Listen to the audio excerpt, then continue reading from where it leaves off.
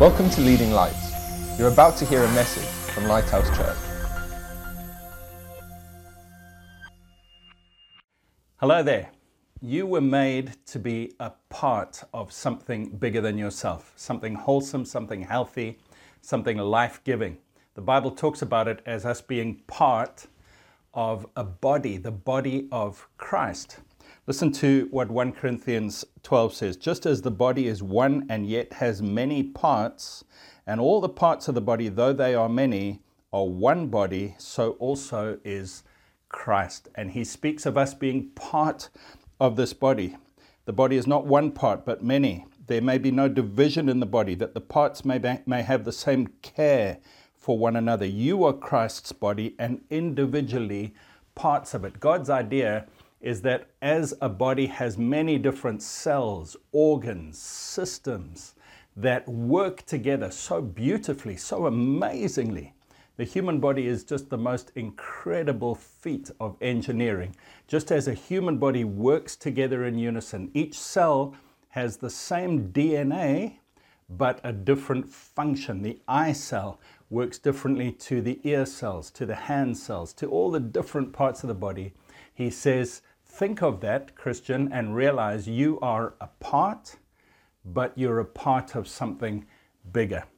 And we are talking about being a part of something bigger for the next few weeks because the devil wants us to be apart from each other. So God wants us to be a part of something bigger. The devil wants us to be apart from each other and apart from God. God has this design in his mind. He created the human body and he said, think about it, my dear children, you are a part of something bigger. Today, I want to talk about the book of Proverbs because it gives us practical advice as to how to develop our friendships and relationships. You know, you can say you're a part of a church or a fellowship or whatever you want to call it. You can say, I'm part of something, but the reality of it comes in the relationships, in the love between you and other people, in the way you work together, in the things you do together and the time you spend together. And the book of Proverbs is a practical book of practical wisdom. How do things work in real life?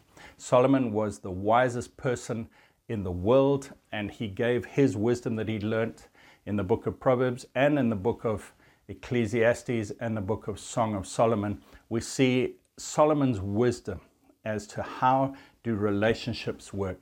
And today I want to just go through a few verses to give us practical tips to strengthen and enrich our relationships, our friendships, not just in church, but also in families, in marriages, in work life. And these are tips for the ages because they are the wisdom that comes from God. Lord, please would you help us as we study the book of Proverbs. Proverbs 27 verse 9 says, ointment and perfume delight the heart, and the sweetness of a man's friend gives delight by hearty counsel. Amen. Just as perfume and ointment are so delightful to our senses, a friend, when they walk in the room, just enriches us and enlivens us. And their hearty counsel, their genuine counsel. But then he goes on to say, do not forsake your own friend or your father's friend. And this next bit is so interesting because of the lockdowns we've all been through. He says, nor go to your brother's house in the day of your calamity. Better is a neighbor nearby than a brother far away. You know, through the lockdown, many of us have been separated from our families. We haven't been able to see them, and it's been a neighbor nearby, maybe a church member, maybe the postman, maybe it's your next door neighbor, whatever it is. He says it's better to have a neighbor nearby than travel far away to see your family. Now, obviously, we would love to have both, but the reality is we can't be traveling all the time to see our family members, but God has put the lonely in families.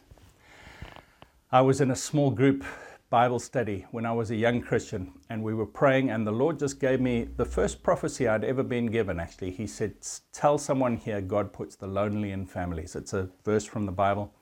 And a young man who was a missionary from America came to me afterwards and he said, that meant so much to me. I've been so far from my family, and this group, this Bible study is my family, and God was reassuring my heart.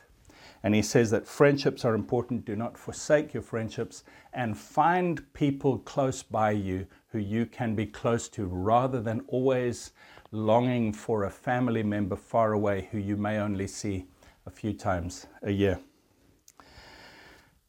Proverbs 12 verse 26 says, the righteous should choose his friends carefully, for the way of the wicked leads them astray. And this is another introductory verse about friendship. It says we need to choose our friends carefully because who we associate with affects us. Friend, please hear this. Who we associate with affects us. The people we get close to and we spend most time with and we open our hearts to and we listen to them, it affects us and it can lead us astray. We become like the people we spend most time with. And so we've got to choose our friends carefully. Right, so we've had a foundation laid. Let's look at a few points. I've got 5 points. The first is be friendly. Proverbs 18:24, a man who has friends must himself be friendly, but there is a friend who sticks closer than a brother. My dear friend, you need to be a friend. You need to go out of your way to make the first move. You need to give of yourself and step out and be friendly if you want to have friends. You know, many of us are introverted and we want others to make the first move. But the Bible tells us if I want to have friends, I must make the first move. But then it also tells us there is a friend who sticks closer than a brother. And that's talking about our relationship with God. Jesus is the ultimate friend. He said, no greater love has this than a man lays down his life for his friends. And that's what Jesus did for you. And so we take this verse and we say, I'm going to be friendly and I'm going to get close to Jesus, the friend who is closer than a brother. It's interesting that he mentions both in one verse, because you can have the friendship of God, but you still need humans. You still need other people to be close to you. And the first step is to step out. The book of Proverbs talks about giving in order to get, to make the first move and be generous. In Proverbs 11:24, it says, there is one who scatters yet increases more. And there is one who withholds more than is right, but it leads to poverty. The generous soul will be made rich, and he who waters will also be watered himself. There's this principle where God says, give and it will be given to you. And when he gives back to us, it's so much more. It's so much more. It says he scatters yet increases more. Give friendship, give compliments, give smiles, give love, give kindness, give gifts, give time, and it comes back to you. I was at a funeral a few years ago of a man who I thought was a very close friend of mine, and the funeral was packed with people. And during the service, people were shouting out this man's name and saying what a good friend he was. And I realized even though we didn't know all the other people he was friends with, he was giving of his time, his love. He was a carer for people in their homes, and he gave so much that he got so many friends. The opposite of this is somebody who always wants, they go into relationships to get their own needs met or looking for what can benefit them. And Proverbs 30:15 says, the leech has 2 daughters, give and give. The leech has 2 daughters, give and give.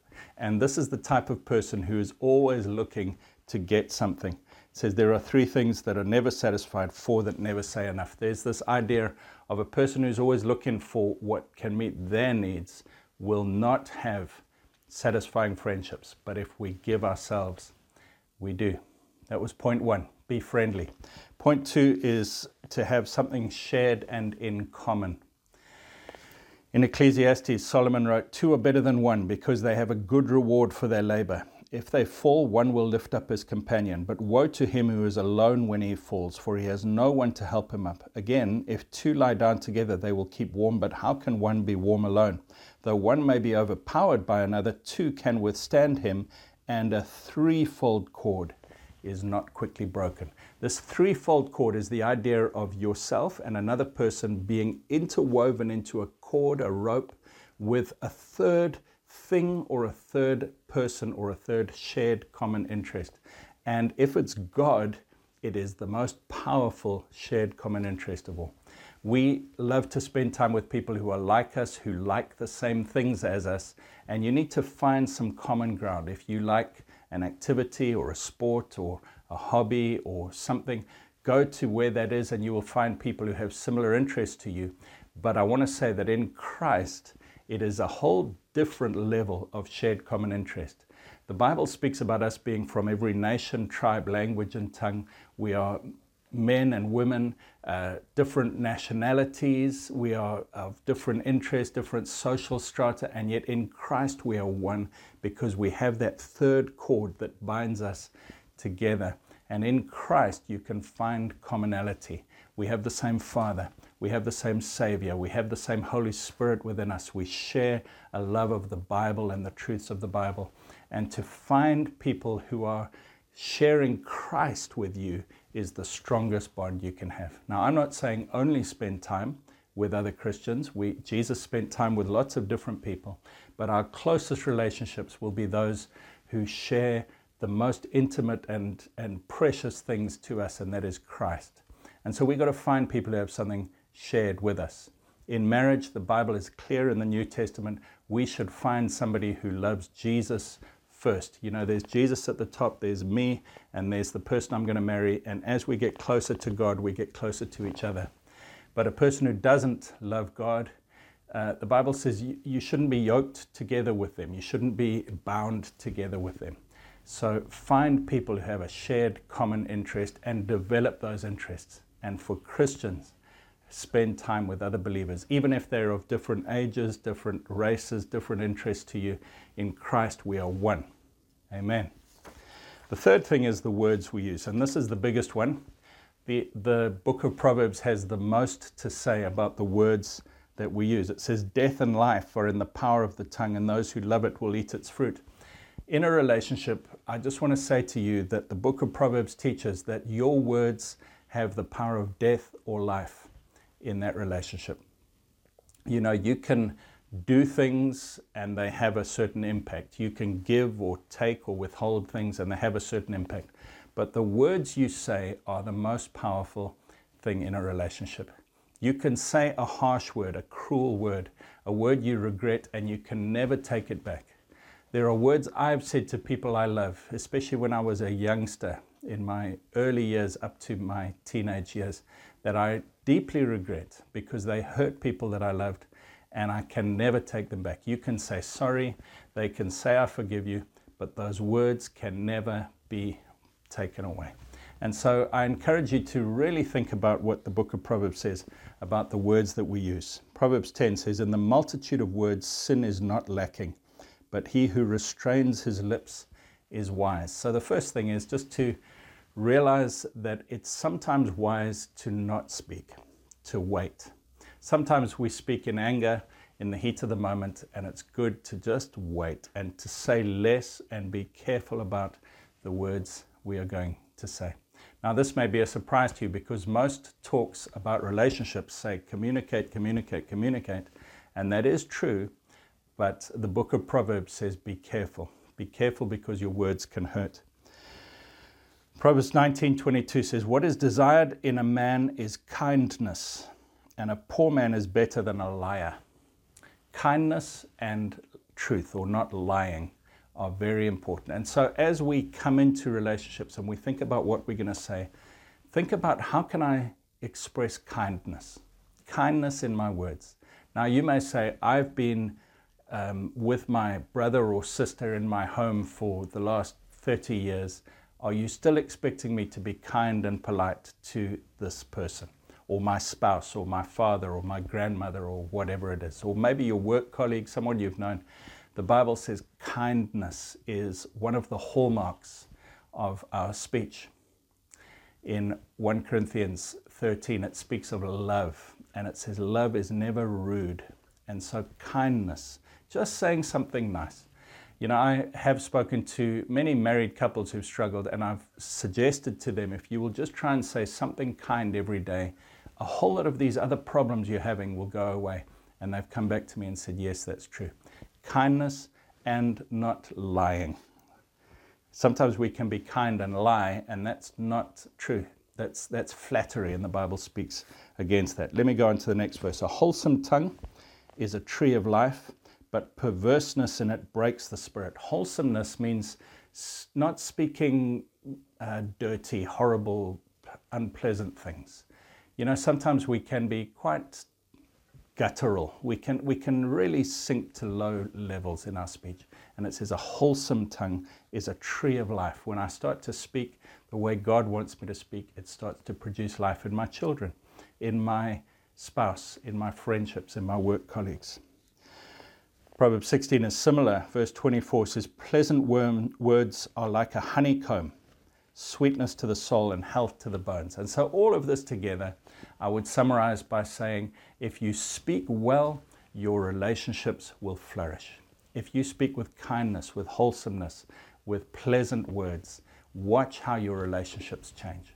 Now, I know there's this thing called banter that especially in the UK, we like to insult people, and it's a friendly way of building a relationship. But can I just say, be careful, because you may think the other person is laughing with you, but actually inside they may be very painful. And banter is okay, but we've just got to be very careful that the person knows we love them, we value them, we esteem them, we accept them, we're saying they're good, and we're building them up. Amen.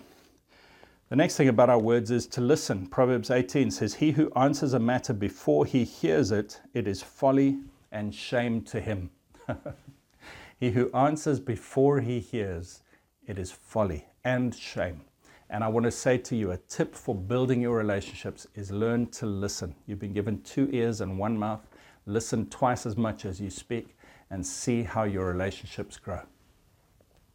My wife and I have used a technique that we learnt from the marriage course from Holy Trinity Brompton.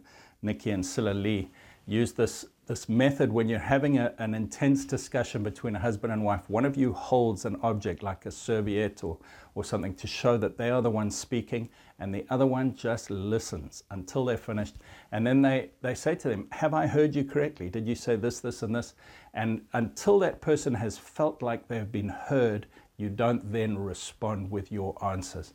And that is a very, very useful way to build listening in your relationships. Are you getting these tips? They will help your friendships and your relationships. Learn to be a person who listens before you answer. Truth is the next one. Proverbs 27:5 says, open rebuke is better than love carefully concealed. Faithful are the wounds of a friend, but the kisses of an enemy are deceitful. And Proverbs 27 says, as iron sharpens iron, so a man sharpens the countenance of his friend. There is a place for friends to speak hard words, but in a kind way. We need to speak truth. He says, open rebuke is better than love carefully concealed. Faithful are the wounds of a friend. You know, people have challenged me, people who are my friends, and at the time I may have responded in anger or shock, but thinking back I realized they love me. That's why they asked me, is that the best way to proceed? Is that the best relationship? Is that the best way to go forward? And sometimes to say, no, that wasn't right. My own son has learnt to do this. As he's grown into an adult, he has learnt to rebuke me in a way that is kind and loving, and I love him so much for it because it shows me he loves me enough to say the truth to me.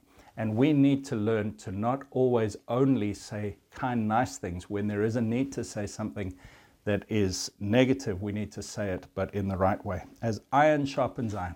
Have you ever seen a knife being sharpened? It comes through friction, through something aggressive and violent, really, but it causes a sharp blade to come out. And that's what we need from each other. We need the ability to have friends who are going to speak the truth. And in a marriage or a family or any relationship, there needs to be the ability to have the difficult conversations. That method that I mentioned, where somebody holds the item and says, I'm the one speaking. They speak with love, they speak with humility and kindness. They don't demean the other person, but they say what needs to be said, and the other person is only listening and feeding back until they've heard them.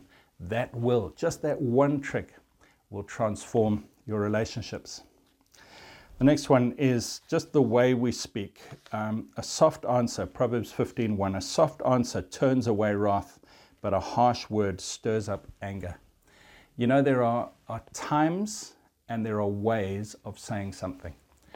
My wife is so good at this. She can say something to me that I probably deserve to hear, but she picks the right time and she picks the right way to say it. And I get the message, but she said it in such a way and at such a time that it brings the desired result. A couple of other verses on this. It says, he who blesses his friend with a loud voice rising early in the morning, it will be counted a curse to him. You may think you're blessing the person, but if you say it at an inconvenient time or an inconvenient way, it is not helpful. And then Proverbs 27:15, a continual dripping on a very rainy day and a contentious woman are alike.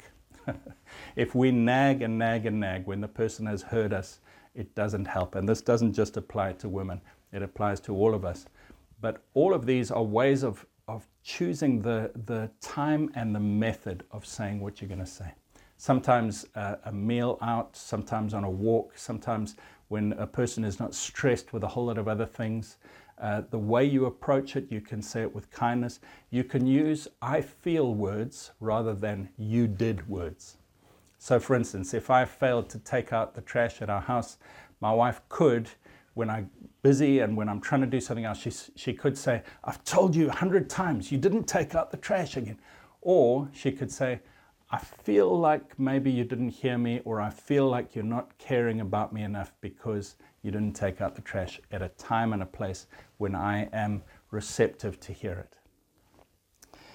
And then lastly, on words is secrets. Proverbs 25 verse 9 says, debate your case with your neighbor and do not disclose the secret to another, lest he who hears it expose your shame and your reputation be ruined. We need to keep certain things secret. It's not good to air our dirty laundry for the whole world to see.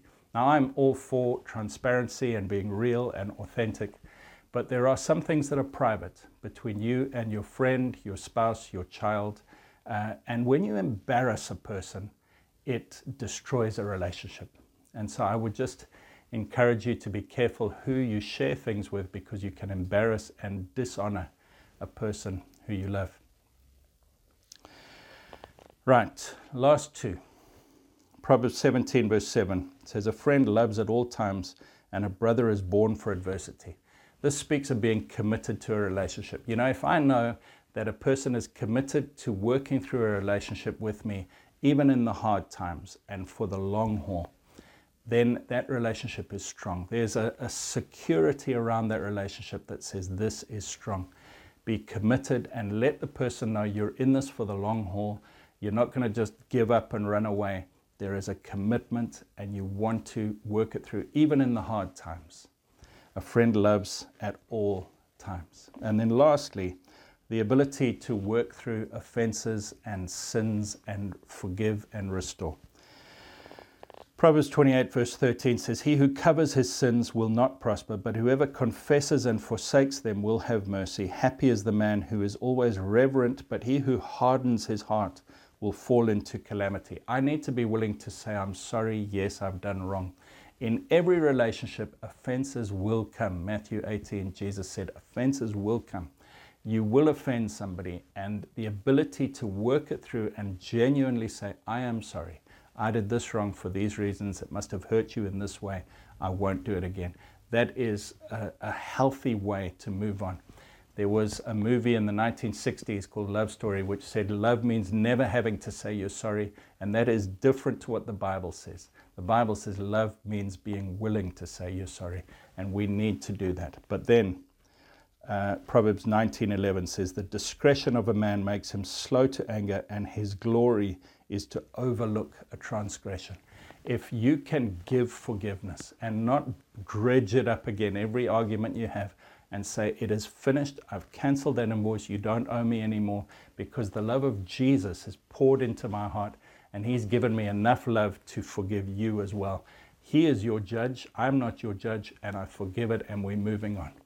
If you can do these 5 things in relationships, friends, these are the the guidelines from the book of Proverbs to make friendships and relationships strong. We're talking about being part of something. And I want to say to you, if you learn these skills, these friendship skills, these tips for being a good friend and having good friends, it will enrich your life. Let me go through them again. Be friendly. Make the first move. Number 2, have a shared or common interest, preferably God. Number 3, be careful in the words you use and how you use them. Number 4, be committed to the relationship and say, I'm here for the long haul. And number 5, learn how to say sorry and to forgive. Lord Jesus, I pray for myself and my friends that you would help us to be part of a bigger thing that involves other people, to have strong friendships, good relationships. And Lord, more than anything, I pray for the person who's listening to me today who doesn't have a friendship with you yet. My friend, if that's you, I encourage you to pray this prayer with me right now. If you want to be a friend of God, say, Dear Lord, I believe in you. I thank you that Jesus came and lived and died for me to forgive my sins. I have sinned and I ask for your forgiveness, and I thank you that you promise you will forgive me and cleanse me from all unrighteousness. I give my life to you today. Please come and make me your child, and I thank you for it in Jesus' name. If you prayed that prayer, please let us know. LeadingLightsNetwork.com. We love you. God bless you. Thanks for listening. Please visit LeadingLightsNetwork.com for more resources and subscribe to our podcast on iTunes. Please consider supporting this ministry by making a donation on the giving page at LeadingLightsNetwork.com or LighthouseJersey.com.